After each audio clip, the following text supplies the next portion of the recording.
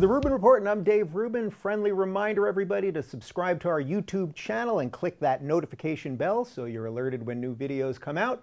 And joining me today is the former mayor of New York City and a special guest star of one of the best ever episodes of Seinfeld, Mayor Rudy Giuliani. Welcome to the Rubin Report. Thank you very much, Dave. So I could basically spend... I could spend an hour talking to you about Seinfeld and stuff you did on Saturday Night Live, but I suspect there are probably some more pressing things that you want to get to. But I thought what would be interesting, instead of just going into all of the stuff of today, which we will get to, is that especially for my younger audience on YouTube, that sort of know you as New York City's mayor and 9/11, that version of you, you had a whole life. And a political evolution before that in many ways is sort of like my political evolution. Mm-hmm. You fought off the mafia as Attorney General and a whole bunch of stuff. So can we just do sort of Rudy Giuliani 101? I mean, really from childhood on, and then we'll get to the topics of the day. I'll do it real quick. I was born in Brooklyn, second generation Italian American. I went to Catholic grammar school. Then I moved from Brooklyn to Long Island, which was quite common in those days, and continued in Catholic grammar school. What town in Long Island were you in? Yeah, in Garden City and North Belmore, Long Island, two different places in Long Island. Yeah. But I went to high school in Brooklyn, Bishop Lachlan High School, which was a special diocesan school, in part because I wanted to be a priest in my early days. And kind of gave that up when I found out there were things called girls. And kind of didn't work with the priesthood. Then I went to college in the Bronx in Riverdale, Manhattan College, law school at NYU, graduated law school, and became a law clerk to a really fine federal judge, Lloyd McMahon, who taught me how to be a trial lawyer. And then I entered the U.S. Attorney's Office at a very young age. And because of his training, I sort of started off as already a pretty experienced trial lawyer, because he was a nice enough man to kind of teach you what you have to do in the courtroom. And I love being a trial lawyer. I spent about 5.5 years doing that, tried 100 cases or so, some mafia cases, bank robbery cases,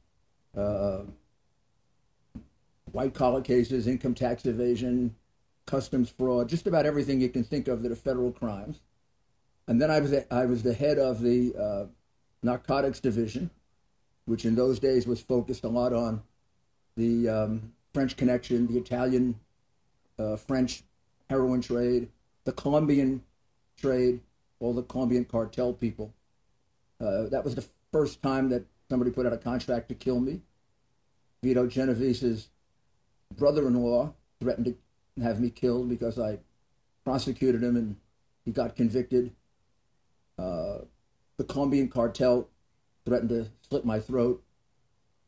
But I was like 25, 26 years old, and you feel immortal at a young age. Then I went off to Washington to be the deputy chief of staff to the Deputy Attorney General, Harold Tyler, in the Ford administration. And that's where I started to think about, I had left the Democratic Party as an assistant U.S. attorney because I was investigating a lot of corruption in city government under John Lindsay. And even though John Lindsay was a Republican who turned Democrat, all the people in city government were Democrats. And all these great society programs, which I kind of thought sounded nice, it looked like none of it was getting to the poor people. It was all in the hands of the administrator of the program, his wife, some of the crooked minority politicians in the city, who I quickly came to realize didn't really care about their community, just cared about getting rich for themselves. Very disillusioned, I changed my registration from Democrat to Independent. Then I went off and I worked for 2 years in the Ford administration, met a lot of Republicans, and found out that they really weren't terrible. My impression from New York were, Republicans only care about rich people and they're really very mean. And turned out they were just as caring about poor people. They just had a different way of trying to move them out of poverty. Kind of made more sense to me that you move people out of poverty through work than welfare. I kind of had always a strong, aggressive foreign policy with regard to the Soviets. So I was sort of a Kennedy Democrat. In those days, there was a fellow named Stu Jackson, a senator, who was a very hardliner on foreign policy. So then I switched to being a Republican. I said, well, let me try the Republican Party. Went into law practice, worked for Ronald Reagan's election, and Ronald Reagan made me the third-ranking official in the Justice Department. I did that. I came back to New York. I became the U.S. Attorney. I prosecuted the 5 families of the mafia, over 800 mafia people, a large number of Wall Street criminals, Boesky probably being the most famous one, Milken, prosecuted 3 or 4 sitting congressmen, and also started using the racketeering statute in a way that it hadn't been used before to break up organized crime. We took over the Teamsters Union, drove out organized crime. We took over the casinos in Las Vegas and got rid of them. We took over the Fulton Fish Market, the whole industry of the garment industry and entertainment industry. Strangely, the mafia controlled the gay bars in New York. And a combination of our work and then the advent of HIV/AIDS got rid of those places. But the mafia owned those bars for purposes of extortion. They owned every single one. You couldn't open a gay bar in New York and not have Vito Genovese and his number 2 guy walk in on you and tell you that he owned half the bar. You'd say, why? And they'd say, because if we don't, we'll break your kneecap. So we got them out of there. And I had and then I guess the thing that made me famous as the mayor was I prosecuted a number of the high-level officials in the Koch administration, his chief political allies, and proved that they were involved in a multi-million-dollar bribery scheme to collect fines and divert them to their own pocketbooks to the tune of about $15 or $20 million a year. Jeez. That gave me a great deal of name recognition, and I got the crazy idea of running for mayor. All my friends told me I was nuts. A Republican couldn't win. I thought maybe I was nuts, but I was young enough to try to be nuts and find out if I would enjoy politics. I was lucky enough to get David Garth as my political advisor. I started off 27 points behind. I lost by 2. David taught me how to be a political candidate, and it was the best showing a Republican had made in 40 years since LaGuardia. I got 48% of the vote. And I guess if I hadn't gotten 20, I'd have given up. But at 48% of the vote, I said to myself, maybe I can have another chance to do this. And then you eventually decided to do it again, and the rest is history. 4 years later, I did it again, and I won by a very narrow margin, about 3%. And then I ran for re-election 4 years later, and I won by a landslide. And I was very fortunate. I made a lot of promises. I really went into the job with the notion that this is the first Republican in 2 generations. I might be the last Republican mayor of New York. Why not just do everything I wanted to do? And if it worked, I'd be a hero. And if it didn't, they'd throw me out. And maybe 20 years later, they'd realize I was trying to do the right thing. I really had that attitude. So I cut city government. I cut city government to what it should be by about 20%. I laid off enormous numbers of people. I decreased everything in city government, interestingly, but the police department, because I had a couple of years right before I was mayor, we had 2,200 murders, and we had about 1.1 million people on welfare. We had 10.5% unemployment, and we had a deficit that was said to be about 700 million. It really was 1.4 billion. And we had a situation where 75% of the people in the city wanted to leave. So I ran on very much the thing that Donald Trump used 4 years ago, which I might say I kind of suggested he used. I said you can't do any worse. How can New York City be any worse than leading the country in crime, murder, violent crime, white-collar crime, organized crime, drugs? We were ahead in everything. How can we be any worse than, 1.1 million people not working, being supported by the other people who were working. No Fortune 500 company in 20 years had come to New York, and about 20 had moved out. And our tax base was getting shrunk. And even movies wouldn't be made in New York anymore. They were making the New York movies in Toronto because they were too expensive to make in New York and too dangerous. So I said, give me a chance. I know everything's wrong with it. I have 12 years of experience putting all the bad guys in jail. Maybe I can turn the knowledge of everything that's wrong with it into straightening it out. And I spent, all right, there's a whole bunch of offshoots, very specific plans to do that. Yeah, all right. So there's a couple different ways we could go there. So first off, I mentioned to you when I was on your podcast a couple days ago, we have a sort of similar history, not only because of the political evolution of sort of Democrat to independent to what, I would say I'm sort of like a modern conservative at this point, which I think is sort of what you are. Even right. We're sort of in the same spot even on abortion, which is not thought of as a conservative position specifically. But the guy whose name you actually didn't mention in there was the guy that you replaced as mayor, which was David Dinkins, who was a far left progressive. And he basically is the one that sort of wrecked New York City. And I remember going to New York City. My grandparents lived there and my great-grandparents lived there. And you couldn't go to Times Square. And you cleaned all of that. You cleaned all of that stuff up. And I think a lot of people right now are seeing what de Blasio is doing with many of the same ideas as David Dinkins and all these the big government progressives. They're seeing that, and I do sense that maybe there's another Rudy Giuliani in the waiting. But I got to back up to something else because you're a second generation Italian American, and you went after the mafia. So you got to explain that a little bit more. How did that, just in terms of your own ethnicity and identity, how was that? Well, I knew the mafia from growing up in Brooklyn and from being in an Italian family. I was not one of those people where you had to tell me, what is the mafia? I knew what it was. I knew its history from the Black Hand when the Italian-American immigrants first came to this country at the turn of the century, and the Black Hand would prey on them. I remember stories in my family that my grandfather, who ran a large tavern in Coney Island, several times, he was required to pay money to the mafia. Once when he didn't, they burned part of his store. I was told what bullies they are, how terrible they are. So I had an impression of them as being very bad for the Italian people. And then obviously found out as I got older that there was also a tremendous prejudice that every Italian was part of the mafia, including at times I would be told that I was part of the mafia.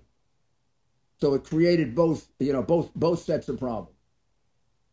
When I became an assistant United States attorney, it wasn't really to pursue the mafia. It was to be a trial lawyer. That's what I always wanted to be all my life, and to try all different kinds of crimes. But it just so happened that was the era in which the FBI was just beginning to really go after the mafia. J. Edgar Hoover had always preferred to go after communists than the mafia. And I tried one big mafia case as a young lawyer against a fellow named Vito Gazzia. His name was actually, his nickname was Peters. They all have nicknames. He was the son-in-law of Vito Genovese. And we were allowed to prosecute him because he cheated on Vito's sister. So Vito basically gave witnesses the permission to testify against him. And I had no idea why I had all these witnesses testifying against this big mafia guy. In the middle of the trial, he threatened to kill me.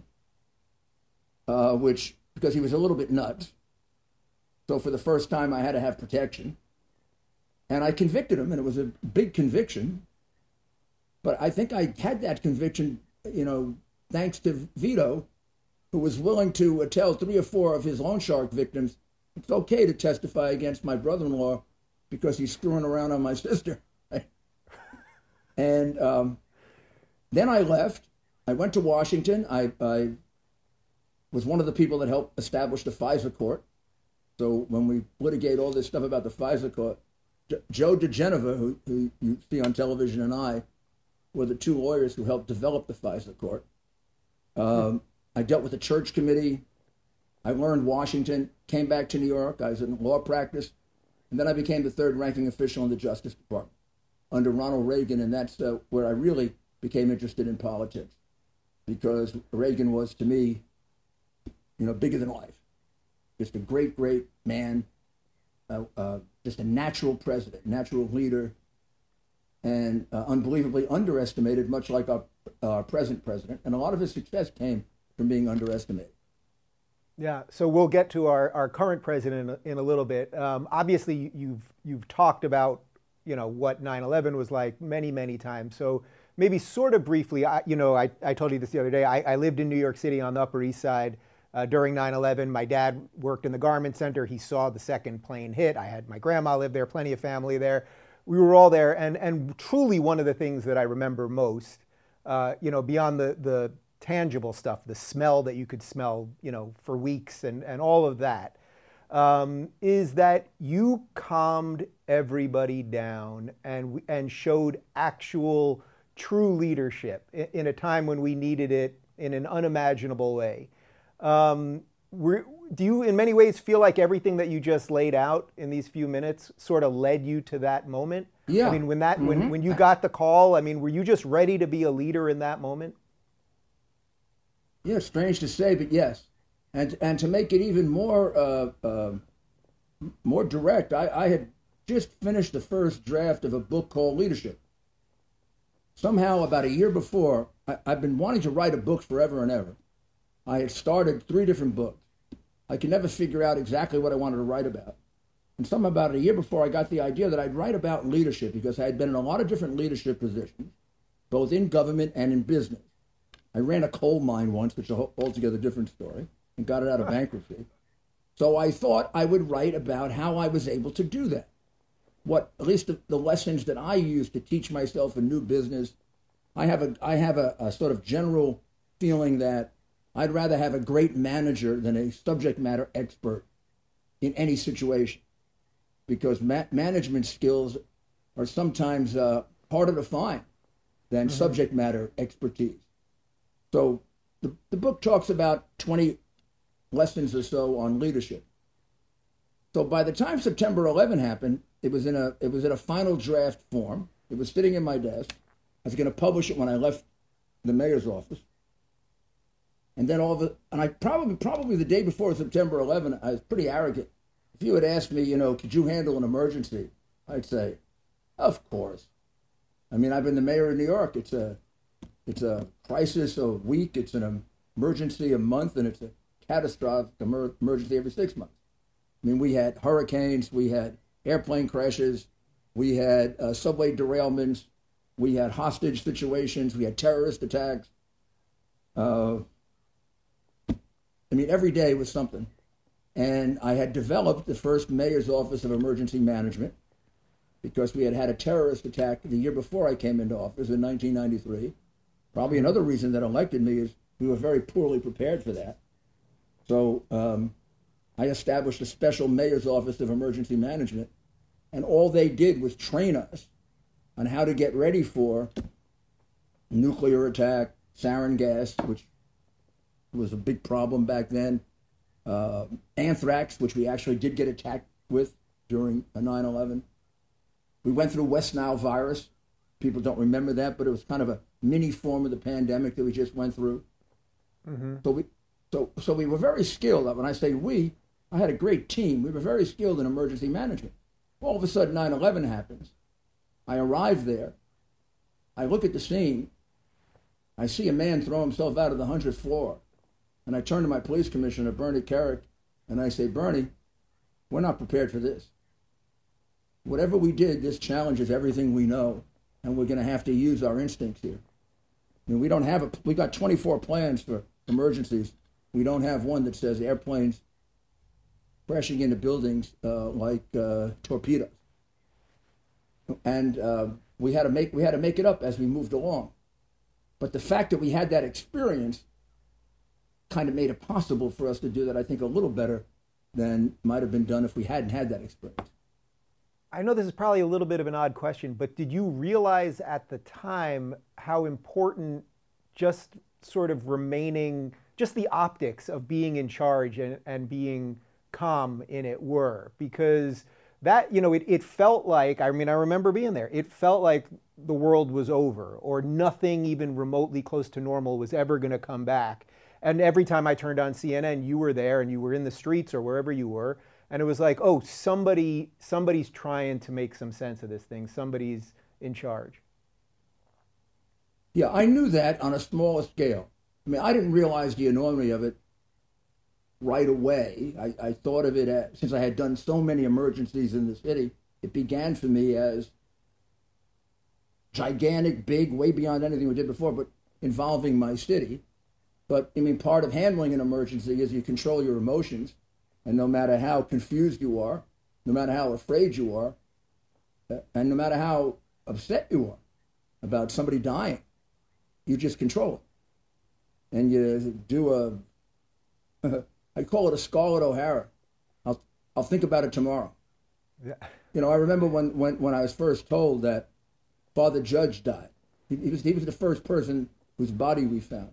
Father Judge was my close friend for 8 years. He was the person that taught me how to deal with death. First time I lost 3 firefighters. He was an extraordinary Franciscan priest. And I found out that he died almost simultaneously with my wanting to call my fire commissioner and say, go get Father Judge, I need him. Meaning I needed him for advice on how to explain to people. At that point, we thought 12,000 people were dead. And as I'm thinking that, my fire commissioner walks in, Tom Von Essen, and he says, Mayor, we got a real problem. They're carrying Father Judge's body out of the rubble. They're taking him over to St. Peter's Church. I said, is he dead? He said, yes. And I would say if I hadn't been in the middle of it, having to run it, I probably would have gone in a room and cried for about 10 minutes because he was so important to me. But I had to say to myself, okay, contain it, stop it. You'll figure this out. You'll figure this out tonight. You'll figure out what he taught you, and you'll use it tonight. So I had been trained like that from earlier emergencies, that you just don't show it. You put aside the emotion, and you think about what's the next practical thing that you have to do in order to keep this thing under control. Yeah, and you did. We could obviously spend the whole hour talking about this. I just have one other thing on this, and then we'll move on to some other things. You know, because right now we live in such a time where it seems like everyone's so polarized and so hating and all of that. And you know, New York City has the idea that we all hate each other. And, you know, I never found New York City to be like that. Actually, we're kind of rough on the outside, but if you ask anyone for directions, they're happy to talk to you usually. But I do remember for a few months after 9/11, there was like a really special feeling on the street. I remember, actually, I told you I lived on the Upper East, and I went to play basketball at the courts right by Gracie Mansion on 90th and York. And it was a few, maybe 2 or 3 weeks after 9/11. And we were playing basketball, and you could still smell the soot in the air and all that. And 2 guys got into a fight, and they were about to punch each other, like it was about to happen. And they both started crying. And basically everyone on the court started crying at the same, you know, all kind of teared up at the same time. That there was something so special about that. And I wonder, well, can you just talk about that feeling after? And also, do you think there's a chance we can ever get back to something like that for as crazy as things seem right now? I hope that's still there, Dave. I hope so. It was an extraordinary, I'd say, 3-4 weeks. It was like the world had changed. We were all friends. By all friends, I mean Hillary Clinton and Chuck Schumer and George Bush and the Democratic congressman and the Republican congressman. They came as a group. I took them on a tour as a group. These are people that nowadays, you know, are all trying to put each other in jail. And all they were interested in was, legitimately interested in, is how can we help? How can we get out of this? How can we learn from it? Very constructive. I mean, I got more offers of help than I needed. Then I got two really terrific calls, one from the governor of Florida, Jeb Bush, and the other from the mayor of Chicago, Mayor Daley. And they both wanted to know if they could send observers to watch so that they could develop an emergency management office like we had for when it happens to them. And they didn't say if it happens to them. They said for when it happens to them. And I thought that was a very, very, very intelligent decision to make, looking into the future. And then a few others did that. I think I've tried to think of what's the difference between that and then the pandemic, where there's a certain amount of unity that came out of it, but not for very long. And it quickly developed into almost a political thing, into a political thing, I think, not almost. First of all, I think the difference is that an attack on your country by a specific group of foreigners or enemy is a very, very jarring thing that does bring you together. It's like you're feuding with your family members and you're all at home fighting, and then all of a sudden people want to attack your house and take the entire house from the entire family. I think you get over the feuding. You put it aside and you're pretty fighting quickly for the same cause. I think a thing like the pandemic is more diffused. There were so many different explanations for it. There was so much confusion about it and contradiction about it. And then right away, the attempt to make political gain on it. I mean, it didn't take a week or so. And of course, I see it from Republican eyes, but for, Schumer and Pelosi to say that Trump wasn't handling it right and he didn't pick it up right away. Of course, ignoring the fact that they didn't either. He picked it up before they did, right? She was inviting people to go out, and the idiot mayor here in the city for 2 weeks after Trump declared it was an emergency was telling people to go out. Yep. So there was plenty of political blame to go around. Now, September 11, there probably was that political blame also, but everybody stopped it and said, it's stupid. And all that political blame was stupid. Pelosi didn't cause the pandemic, and neither did Trump, and neither did Schumer or Cuomo. China did. China caused it. And then we all reacted to something that was extraordinary, something new, something we didn't know about. How could they have reacted to it properly? They didn't know what this virus was. How was Fauci? Everyone says, well, Fauci had about 3 different views on it. Well, he did. But he didn't know what it was. He may be a genius, but he's not God. The same thing with September 11. People would criticize the reaction to it, and I'd say, geez, everybody's doing the best they can. This is something we never faced before. So, I think we're doing a pretty good job for something we didn't face before. Yeah. That existed with September 11. It doesn't exist now. We go after the pettiest little thing right away. Yeah, it's a pretty scary premise that what we need potentially to bring us together is the unspeakable. But a few years after you left and you were no longer mayor, I don't think a lot of people remember that you actually were going to run for senator, or you started running for senator from New York against Hillary Clinton, and then you were diagnosed.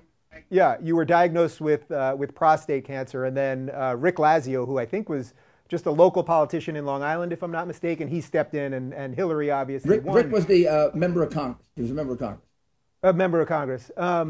Right. But obviously he didn't make major waves. Where I think with you and Hillary, it would have been a real battle. It would have been a great race. Yeah. Do you ever think about that? That regardless of whether you would have won or lost, that history could have absolutely changed because of that election. It could have. It could have changed. Sure. Yeah. Yes. Sure. You think about it, and. But I don't dwell a lot on the things that didn't happen. I sort of dwell on the things that did happen, and did they happen right or wrong? And if they happened wrong, how do we adjust them? So it happened. It was something that I wasn't meant to do. And then I did run for president to try to run against her again. And I lost and she lost. So we never did get to run against each other. Do you regret the? Well, I guess I don't even have to ask this question because you don't dwell on things. But you sort of had this strategy that you were going to wait sort of for the big stuff till Florida, and then it just didn't happen. But I guess I don't have to ask you if you regret it because you don't dwell. No, I don't regret it. I actually think when I look back on it, two things make it easy.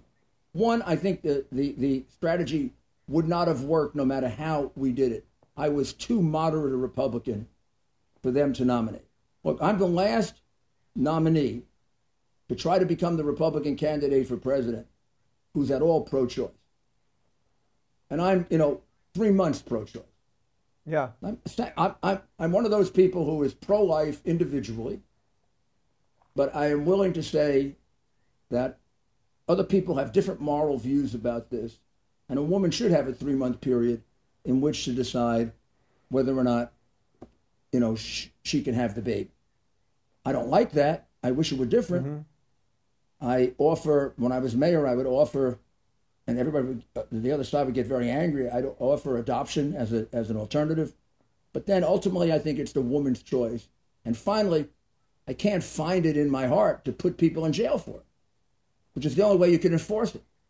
Mm-hmm. Now, the whole abortion debate has become not like crazy, like everything else has, because now we're talking about abortion in the 8th month, and we have this crazy governor in Virginia who is talking about abortion after the baby's born. Post-birth I don't know if abortion, he's just stupid. literally. Yeah, I don't know if he's stupid and he didn't know what he said and is too stubborn to go back on it, or he really means that you should get a waiting period so that the doctor and the mother can talk over what to do with the baby. Well, there's nothing you can do with the baby except commit murder. Right. Yeah. Yeah. Well, it's interesting, and I'm glad you mentioned that. I know you read my book. I take the 12-week also, so the 3-month position. And that people will say to me, well, Dave, you seem to align with the conservatives on so many issues. This is the one that you don't really align with them on. And I'm actually fine with that because I always find that the conservatives that disagree with us on this, they're always willing to talk about it respectfully. Do you ever find that they won't talk about it respectfully versus on the other side where if you don't agree, you're done? Yeah, I mean, I'm not sure it was always that way, but the way it is broken down now, and I hope this isn't my own prejudice, I find far more ability within the conservative movement, Republican movement, to talk about our disagreements without anger than on the Democratic side. For example, when I was running, Mike Huckabee and I were running against each other. And after one debate, I think it was the 3rd or 4th debate, and we're good friends, he said to me, Mayor, I'm a minister, and I have trouble even with your narrow pro-choice position. It would be hard for me if I dropped out to endorse you in the primary. Although I have to think, he gave me some reasons why he thought maybe I was the best candidate other than him. And I said, well, Mike, I'm very impressed with you too. He said, and the reason I would endorse you is because you're honest about it. And he contrasted me with Romney, who he said had changed his position on everything. Romney had been pro-choice. He became completely pro-life. Romney had been for gun control. He became a lifetime member of the NRA. Romney was for gay rights.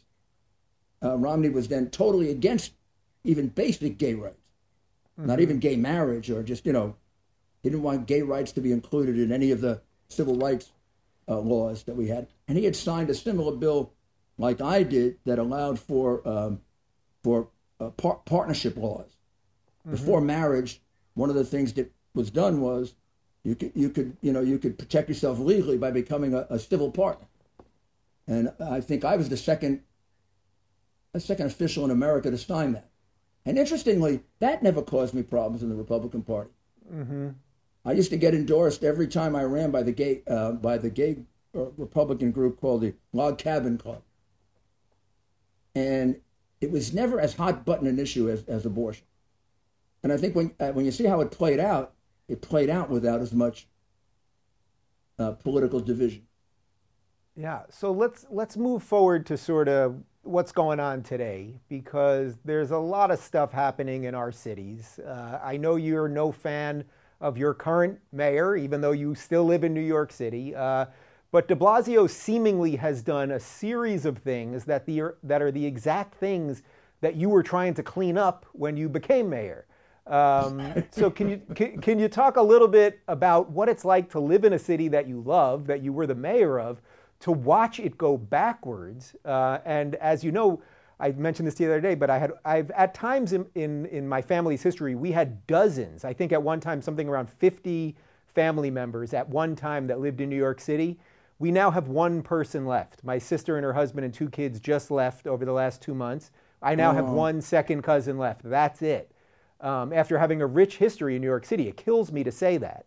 But can you talk about what's going on in New York City right now, and maybe what you would do to turn around some of this stuff? Well, first of all, it's the saddest I've ever been about New York City. I'm much more down about it than I was, let's say, when I ran, or even when I was U.S. Attorney. I mean, when I was U.S. Attorney, I wasn't sure I wanted to run for mayor, but I was seeing all the things that were wrong with New York City. That's when the 2,000 murders a year were taking place. And the mafia had control had almost every business in the city. I mean, you couldn't build a building, you couldn't have your garbage taken out without paying them. But I always felt there were solutions to this. There were things that we could do. And I always felt there was the will there to change it. Now I'm not, maybe it's because I'm not as involved in politics and I don't go to the local groups as much. I don't feel that same desire to change it, or there's almost a hopelessness. And I am also witnessing many of my friends leaving. I just drove back from the airport earlier this morning, saw about 5 or 6 moving trucks. And I'm kind of counting them now because I had a friend come over last night, tell me he's moving to Florida. And these are basically upper middle class and wealthy people. They're the tax base of the city. And I've never wondered about, since maybe I stopped being a liberal, I always ask them, why do you attack rich people so much? Don't you realize you need them to pay for the poor people? And when I was the mayor of the city, my budget in New York City is, larger than all but about 10 states. I need a tremendous amount of money to take care of Medicare, Medicaid, welfare, aid for children, aid for battered children, all the things we do for the public hospital system. New York City provides universal health care through its public hospital system. Only place in America, I think, that does that, and we've been doing it for 120 years. So our bills are very high. So who pays those bills? Wall Street, all those beautiful apartments you see on Park Avenue and Fifth Avenue and on the West Side now. And every time a new area gentrified and the tax base started to go up, I would see it as I can do more for people.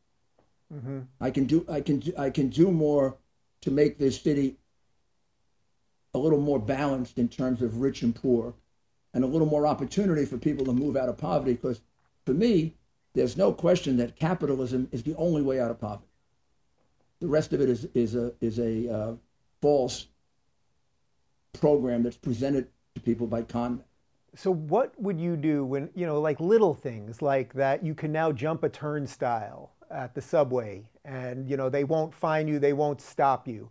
And now we see, there's videos every day on Twitter. You see 20 people do it at once. Kids just open up the door, the handicap accessible door, and just let tons of people in. That in many ways, de Blasio's plans, which sort of sound right, we want to help people that are poor, that's always how it's sold, actually encourage lawlessness. And then really let's talk about just the rioting that's happening all over the city. Sure. I've got a friend who lives on Spring Street who has abandoned New York City. He's got a great apartment. He hasn't been there in months, and his friend took a video from his apartment, and all hell was breaking loose. It truly looked like a third world country, experience. New York City. When I was a prosecutor for many years, 16, 17, 18 years, I was a federal prosecutor, which meant I always tried very big cases. My cases, you don't try the small cases. As a local prosecutor, you'll try the murder case and the theft case. Federal prosecutor, you're trying organized crime. You're trying very intricate financial fraud, high enough level so it rises to federal crime. So I was not a natural proponent of the broken windows theory. It didn't even make sense to me when it was first told to me, because I always thought we paid too much attention to the small things, not enough attention to the big crimes. And it was taught to me by about 1981, when I was the Associate Attorney General of the United States. We established a Commission on Violent Crime, and Professor James Q. Wilson was the vice chair of it. And I got very close to Professor Wilson, who developed this theory at Harvard with Professor Kelly. And what he tried to explain to me was, first of all, you're not an expert on street crime. I'm going to make you one. You're an expert on high-level crime. Even mafia crime is high-level crime. Let's take a look at street crime. And that's what you did for 2 years. He said an awful lot of it has to do with what the young people see in the community. And let's make it, he said, let's make it really simple. If they see a lawful community where the expectation is that you don't ruin other people's property by putting a graffiti all over it, that you have to pay when you go through the turnstile. If you take something from someone, you have to give it back, or there are punishments for that. He said, if a society is based on that, you have very little big crime. Mm-hmm. Reverse it. If a society looks like your New York, where everything is filled with graffiti as if somebody's property doesn't mean anything, where you don't have to pay for the turnstile, where you can spit on the sidewalk, where you can urinate in the street, where you can do anything you want. The attitude begins at a very early age that there are no limits. There are no restrictions. And by the time you start to get to the big crime, it's really too hard to deal with. So I even translated that into my theory of how you stop a riot, which they failed to do this time, and we never failed to do it. You stop a riot before it is a riot. You anticipate it. You see a protest. Wonderful things, protest. People have a right to call me names, call you names, whatever they want to do. But I used to give him a lecture because Dinkins had so many protests, I just had to stop it cold. I wasn't going to have any. So I gave a speech and I said, let's understand each other. You can have all the protests you want. I'm pro-First Amendment. You can do anything you want protesting. However, the minute you throw a rock, you're going to go to jail. You're not going to get arrested. You're going to go to Rikers Island. I'll let you sit there for a day before I even take you for a judge. If you scratch a car, you're going to get arrested. If you burn anything, I'm going to try to put you in jail for a long time. And if you physically harm someone, we're talking 5, 6, 7, 8 years. And if you're a juvenile, I won't treat you as a juvenile. Treat you as an adult. So I'm going to be really, really nice to you if you have a peaceful protest. I'm going to protect you. I'm going to make it easier for you to do it. And I don't really care what you say. You can call me a Nazi. You can call me whatever you want. But it isn't going to be the last act of criminality. It's the first one we're going to go after. Because David Dinkins had a theory he called venting. And it caused the Crown Heights and the Washington Heights riots. They let it go on for 3 days. And by the time Ray Kelly had to solve it in Crown Heights, many, many Jewish people had been killed, many had been beaten. It was kind of a pogrom. They did the same thing in Washington Heights. And that's essentially what happened to us, in all those democratic cities. In Minnesota, they didn't enforce the law for 3 or 4 days. In New York, I have pictures of people going into stores, walking out with television, walking out with liquor, and the cops are watching. Cops are not observers of crime. They're not there to record the crime. They're there to stop it. Can you talk a little bit about the tension? And the further it between goes, the cops? the more difficult. They had exactly. I maintain that these riots, in part, were caused by the boy mayor of Minneapolis, who let them take over the police precinct. Once you let them take over a police precinct, that affects everybody all over the country. All these Antifa groups, Black Lives Matter groups. And man, let's see if we can push our police department like that. And what they found were, and I say this not to be partisan, just to be accurate, they found that to be true in democratic cities. The Democratic mayors were afraid to confront them because they were afraid of the base going against them. They made a political calculation about the enforcement of the law rather than protecting their citizens. That's disgraceful. Yeah. Can you talk a little bit about the tension that exists right now between the New York Police Department and de Blasio? Because I've got a couple of contacts there who I mean, they're ready to revolt against the guy. Like, it is an extraordinary mess right now. They believe that his incompetence puts their lives at risk. They believe that his big mouth, his condemning of them. This goes back to the very beginning with two police officers called Ramos and Lou when there were riots in Baltimore, and de Blasio, shooting his big mouth off, said something about our police department also having problems of racism. Mm-hmm. He didn't reflect on the fact that his police department is not a majority white police department anymore. That combination of Dinkins, Koch, and me, we gave Bloomberg a non-majority anything police department, and Bloomberg made it even better. And we were all pretty proud of that. But instead of making that point, which might have helped keep the problem away from us, he wants to put us in with, if there are racist police departments. Within a few days of that, a crazy man from Baltimore comes up to New York. Two police officers, Ramos and Lou, are sitting there guarding a housing development, protecting black people. And the guy puts a bullet in the back of both of their heads.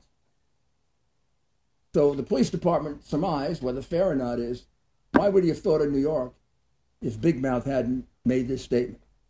And that's the time they turned their back on him, told him they didn't want him coming to the funeral, didn't want him coming to the... And then it's been a series of unfortunate statements that he'll say he had to teach his son how to deal with the danger presented to him by the New York City Police Department. He didn't mention the fact that he really should have taught his son how to deal with the danger presented to him by other black young men. I mean, the police department, his chance of being touched by the police department in comparison to being killed by a black man in New York, is less than 1%, as opposed to 75% of the murder victims in New York City are black, and 75% of the murderers are black.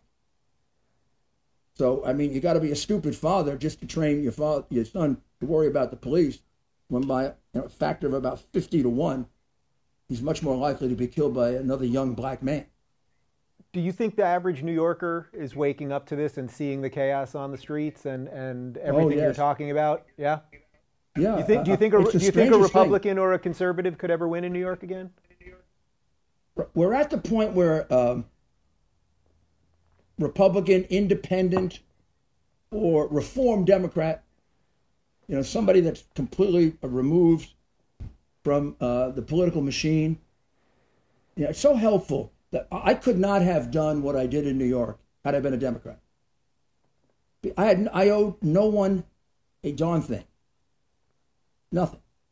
I could get rid of 20,000 people in city government, and the unions could go crazy. None of them supported me. I didn't expect them to support me in the future. I think I would have done it anyway, but I'm not sure. It takes a lot of courage to do that. But I had to make so few compromises, if any, to become mayor that, I guess I didn't think I'd even be mayor. So I was like free as a bird to do what I wanted. And the few people that did help me, they really were helping me because they were so fed up with the city. The one thing they wanted from me, I knew if I reduced crime, I was going to be a successful mayor. I knew I was a one-issue mayor. I also knew if I didn't reduce crime, they'd throw me out. Mm-hmm. Now, we turned out to do a lot of other things. We reduced welfare by 600,000 people. We got rid of homelessness.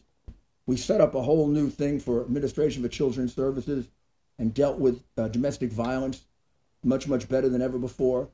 And we reduced taxes by 35%, which had never been done in New York City. My first tax reduction was only 3%. And my deputy mayor came to me and he said, "Mayor, you set a record for tax reduction."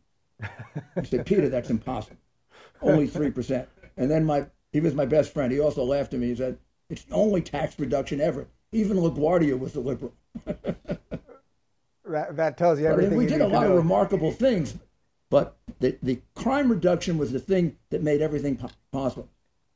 Once they saw we could do the impossible, they had confidence in us to do the normal political things that could be done. if you were mayor of Seattle right now and there was an autonomous zone or whatever they're calling it now, it gets renamed every day, right? But there was a zone in your city that was in effect a lawless zone that police cannot go to in any effective way, that, you know, people can do whatever they want. They've taken over stores and public parks and everything else. What would you do today? Because the mayor, in effect, she's basically saying it's lawful, it's fine, and Trump stay out of the way. And in many ways, I think she's trying to set up, I think between her and Inslee, the governor of Washington, they're trying to set up a trap. They're showing, hey, we progressives let anyone do whatever they want, so the whole place is going to crumble, and Trump's going to have to send in troops or the National Guard or something, and then they'll say, see, he's the exact authoritarian we always said he was. What would you do if you were the mayor? First of all, it's inconceivable to me that we'd be at that point, because the first time they put up a barricade and my police couldn't go in would be the last time they did it. Yeah. I mean, they'd all be sitting in jail now. So, I mean, they wouldn't be around.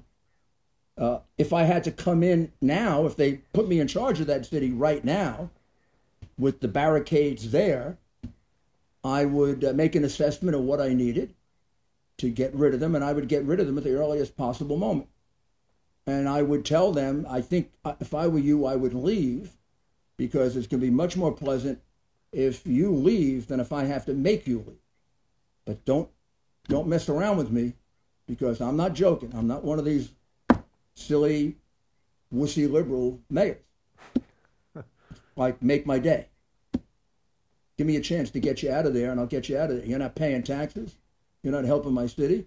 You're smoking dope like crazy. Maybe I'd send DEA in first and wipe out the drug dealers. Then I'd get about half of them out, and it'd be easier. In fact, I think maybe if I were the U.S. attorney there, I would send the Drug Enforcement Administration in and do a major raid and get all the cocaine, meth, marijuana. I know it's legal in Washington, not legal in the United States of America.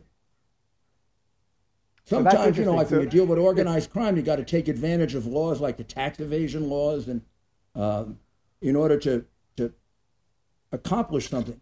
But if you want to make the problem easier for the uniformed police officer, go take a look at all the federal crimes they're committing, and go in with a federal task force and arrest them. Drug Enforcement Administration is a tough outfit.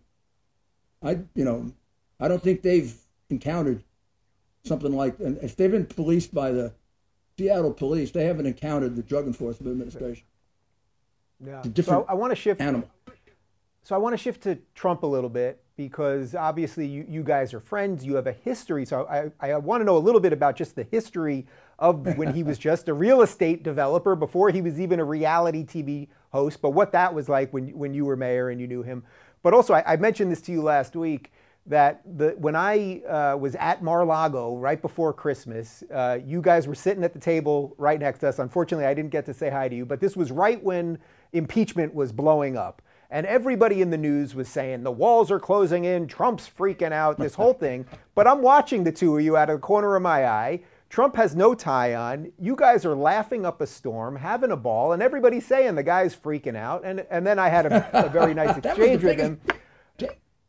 Dave, I don't know where that came from. But can you just talk a little bit about Trump? Well, first of all, he never freaked out during the whole experience. There's even an article in the Washington Post. I mean, you want to talk about fake news? There's an article that one day Jay Sekulow, who was my co-counsel, and I were there with several other lawyers.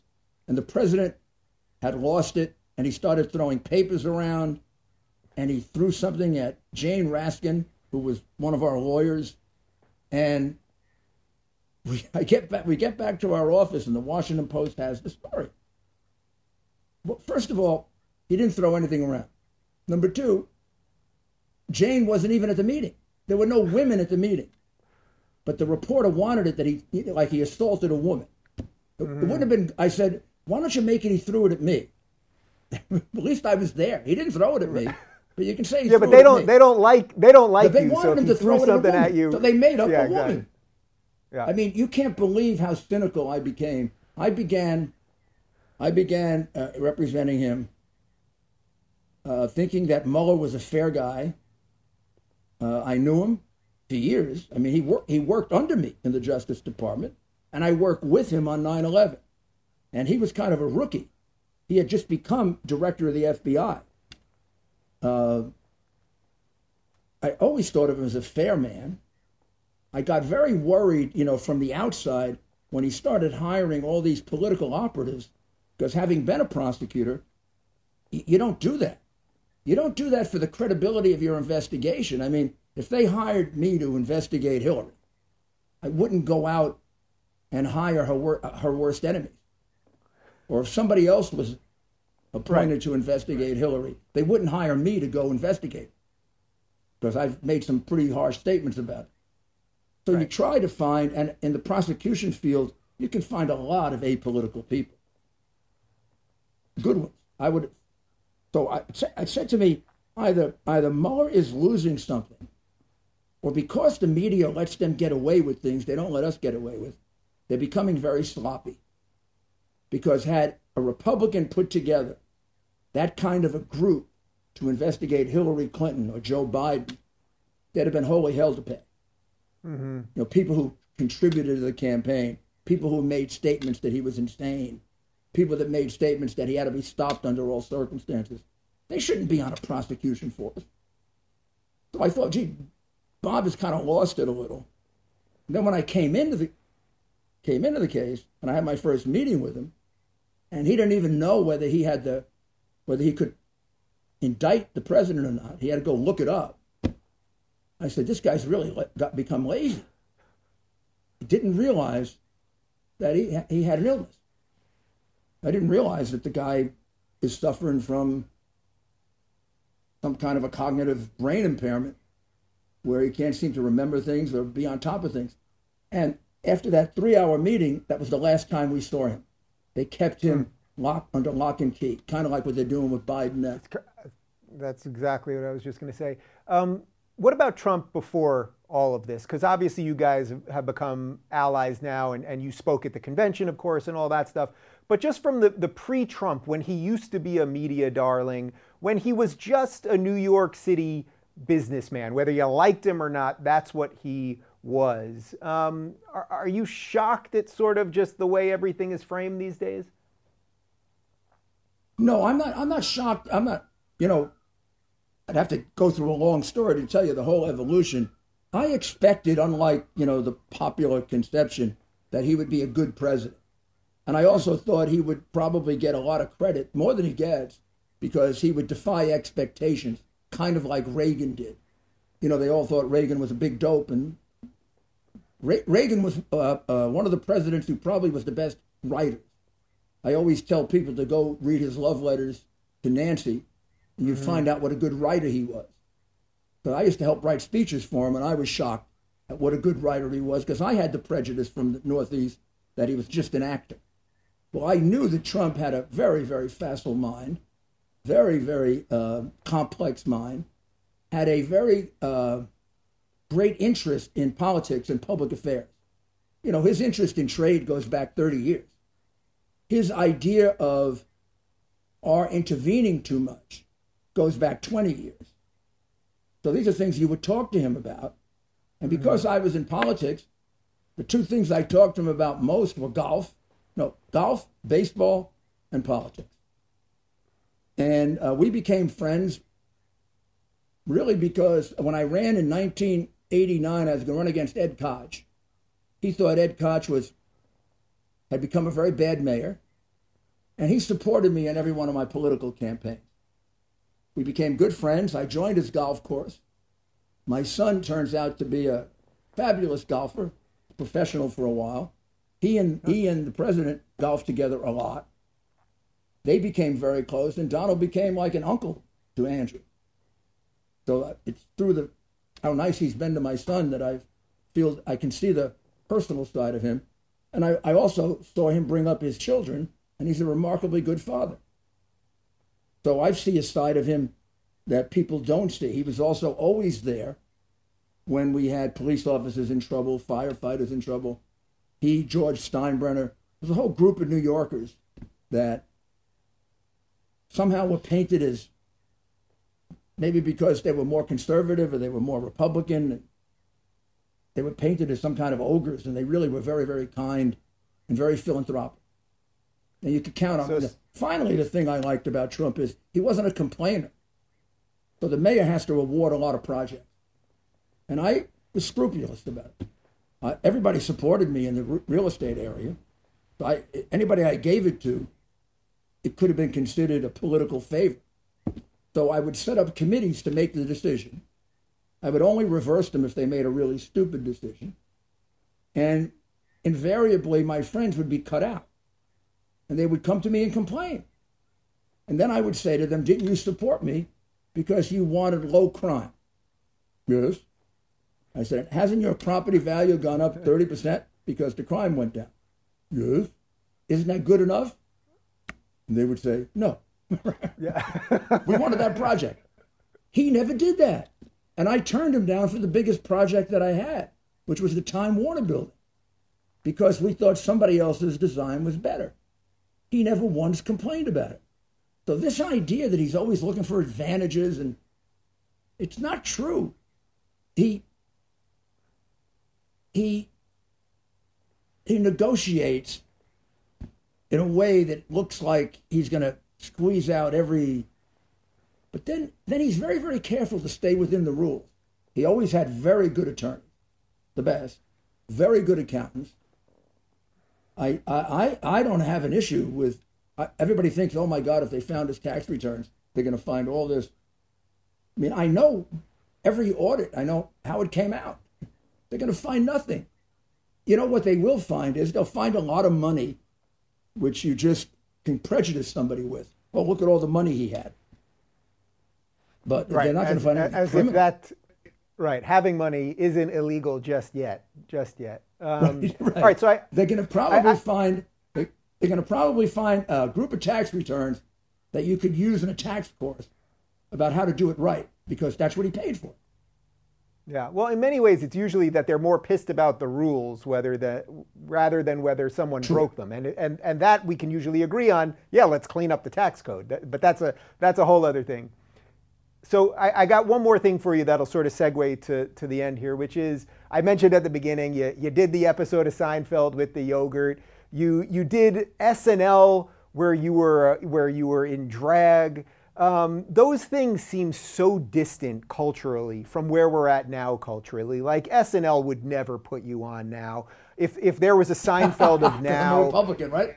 right, because you're a Republican, and you know, if there was a hot sitcom now, there really isn't anything. But if there was the #1 sitcom now, it would never paint you as a nice guy the way they painted you now. And I just thought maybe this could sort of take us to the end, which is, as you've seen the culture thing shift, as a guy that was on the other side of it, and now you're more viewed as, you know, by mainstream, let's say, as like the scary Trump Republican sort of thing. Right.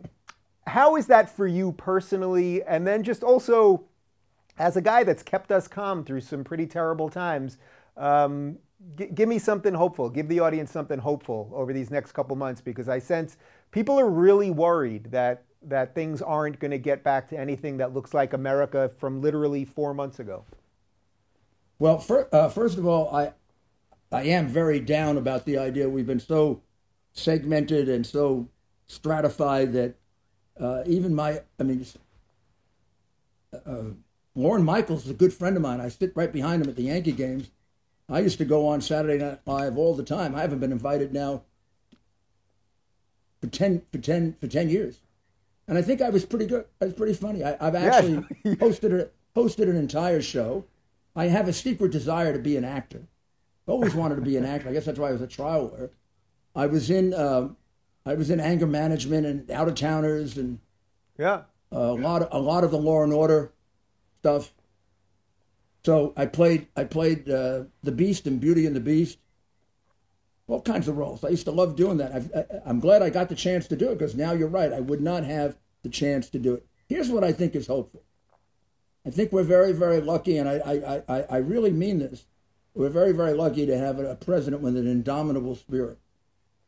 Some other president, given what he went through, could be broken by it. I mean, Nixon became an alcoholic during the impeachment thing, or at least it's rumored that he did. It could have broken another man. we're very lucky that he has an indomitable spirit, because that'll eventually prevail. If once we get past the pandemic, once this calms down, and it will, it always does, it's going to get back to the economy and how we're functioning in jobs. And he's going to do miracles with it. I mean, he's got a remarkable understanding of our economy. Some of the things that he's been able to do really means that the next recovery is going to be faster and stronger than the last one, particularly in boxing out China so much. So I see it as there'll be a rebirth.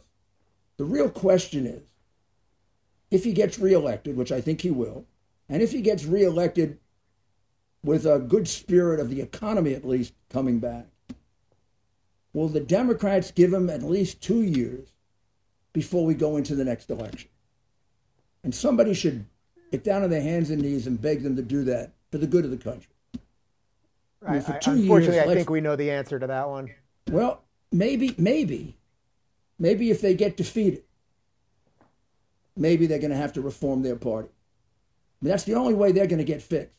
The only way they're going to get fixed is the way they got fixed in the 80s or 90s, when they finally nominated Clinton and he did the sister soldier moment. They had been going so far to the left that we were trouncing them. And Clinton, although maybe he was more left than he indicated, or certainly Hillary was, Clinton made a pretty good show in 92 that he was a moderate candidate. And he was, after all, a governor of a conservative state. So he knew how to work with conservatives. It was in his DNA to work with right-wing senators and assemblymen. And he always knew how to do that. I mean, I had a great relationship with Clinton. I helped to pass the infamous crime bill of 1994 with him, and I have a great letter explaining what a terrific mayor I am. I was going to use that if I ever ran against Hillary. Yeah, for sure.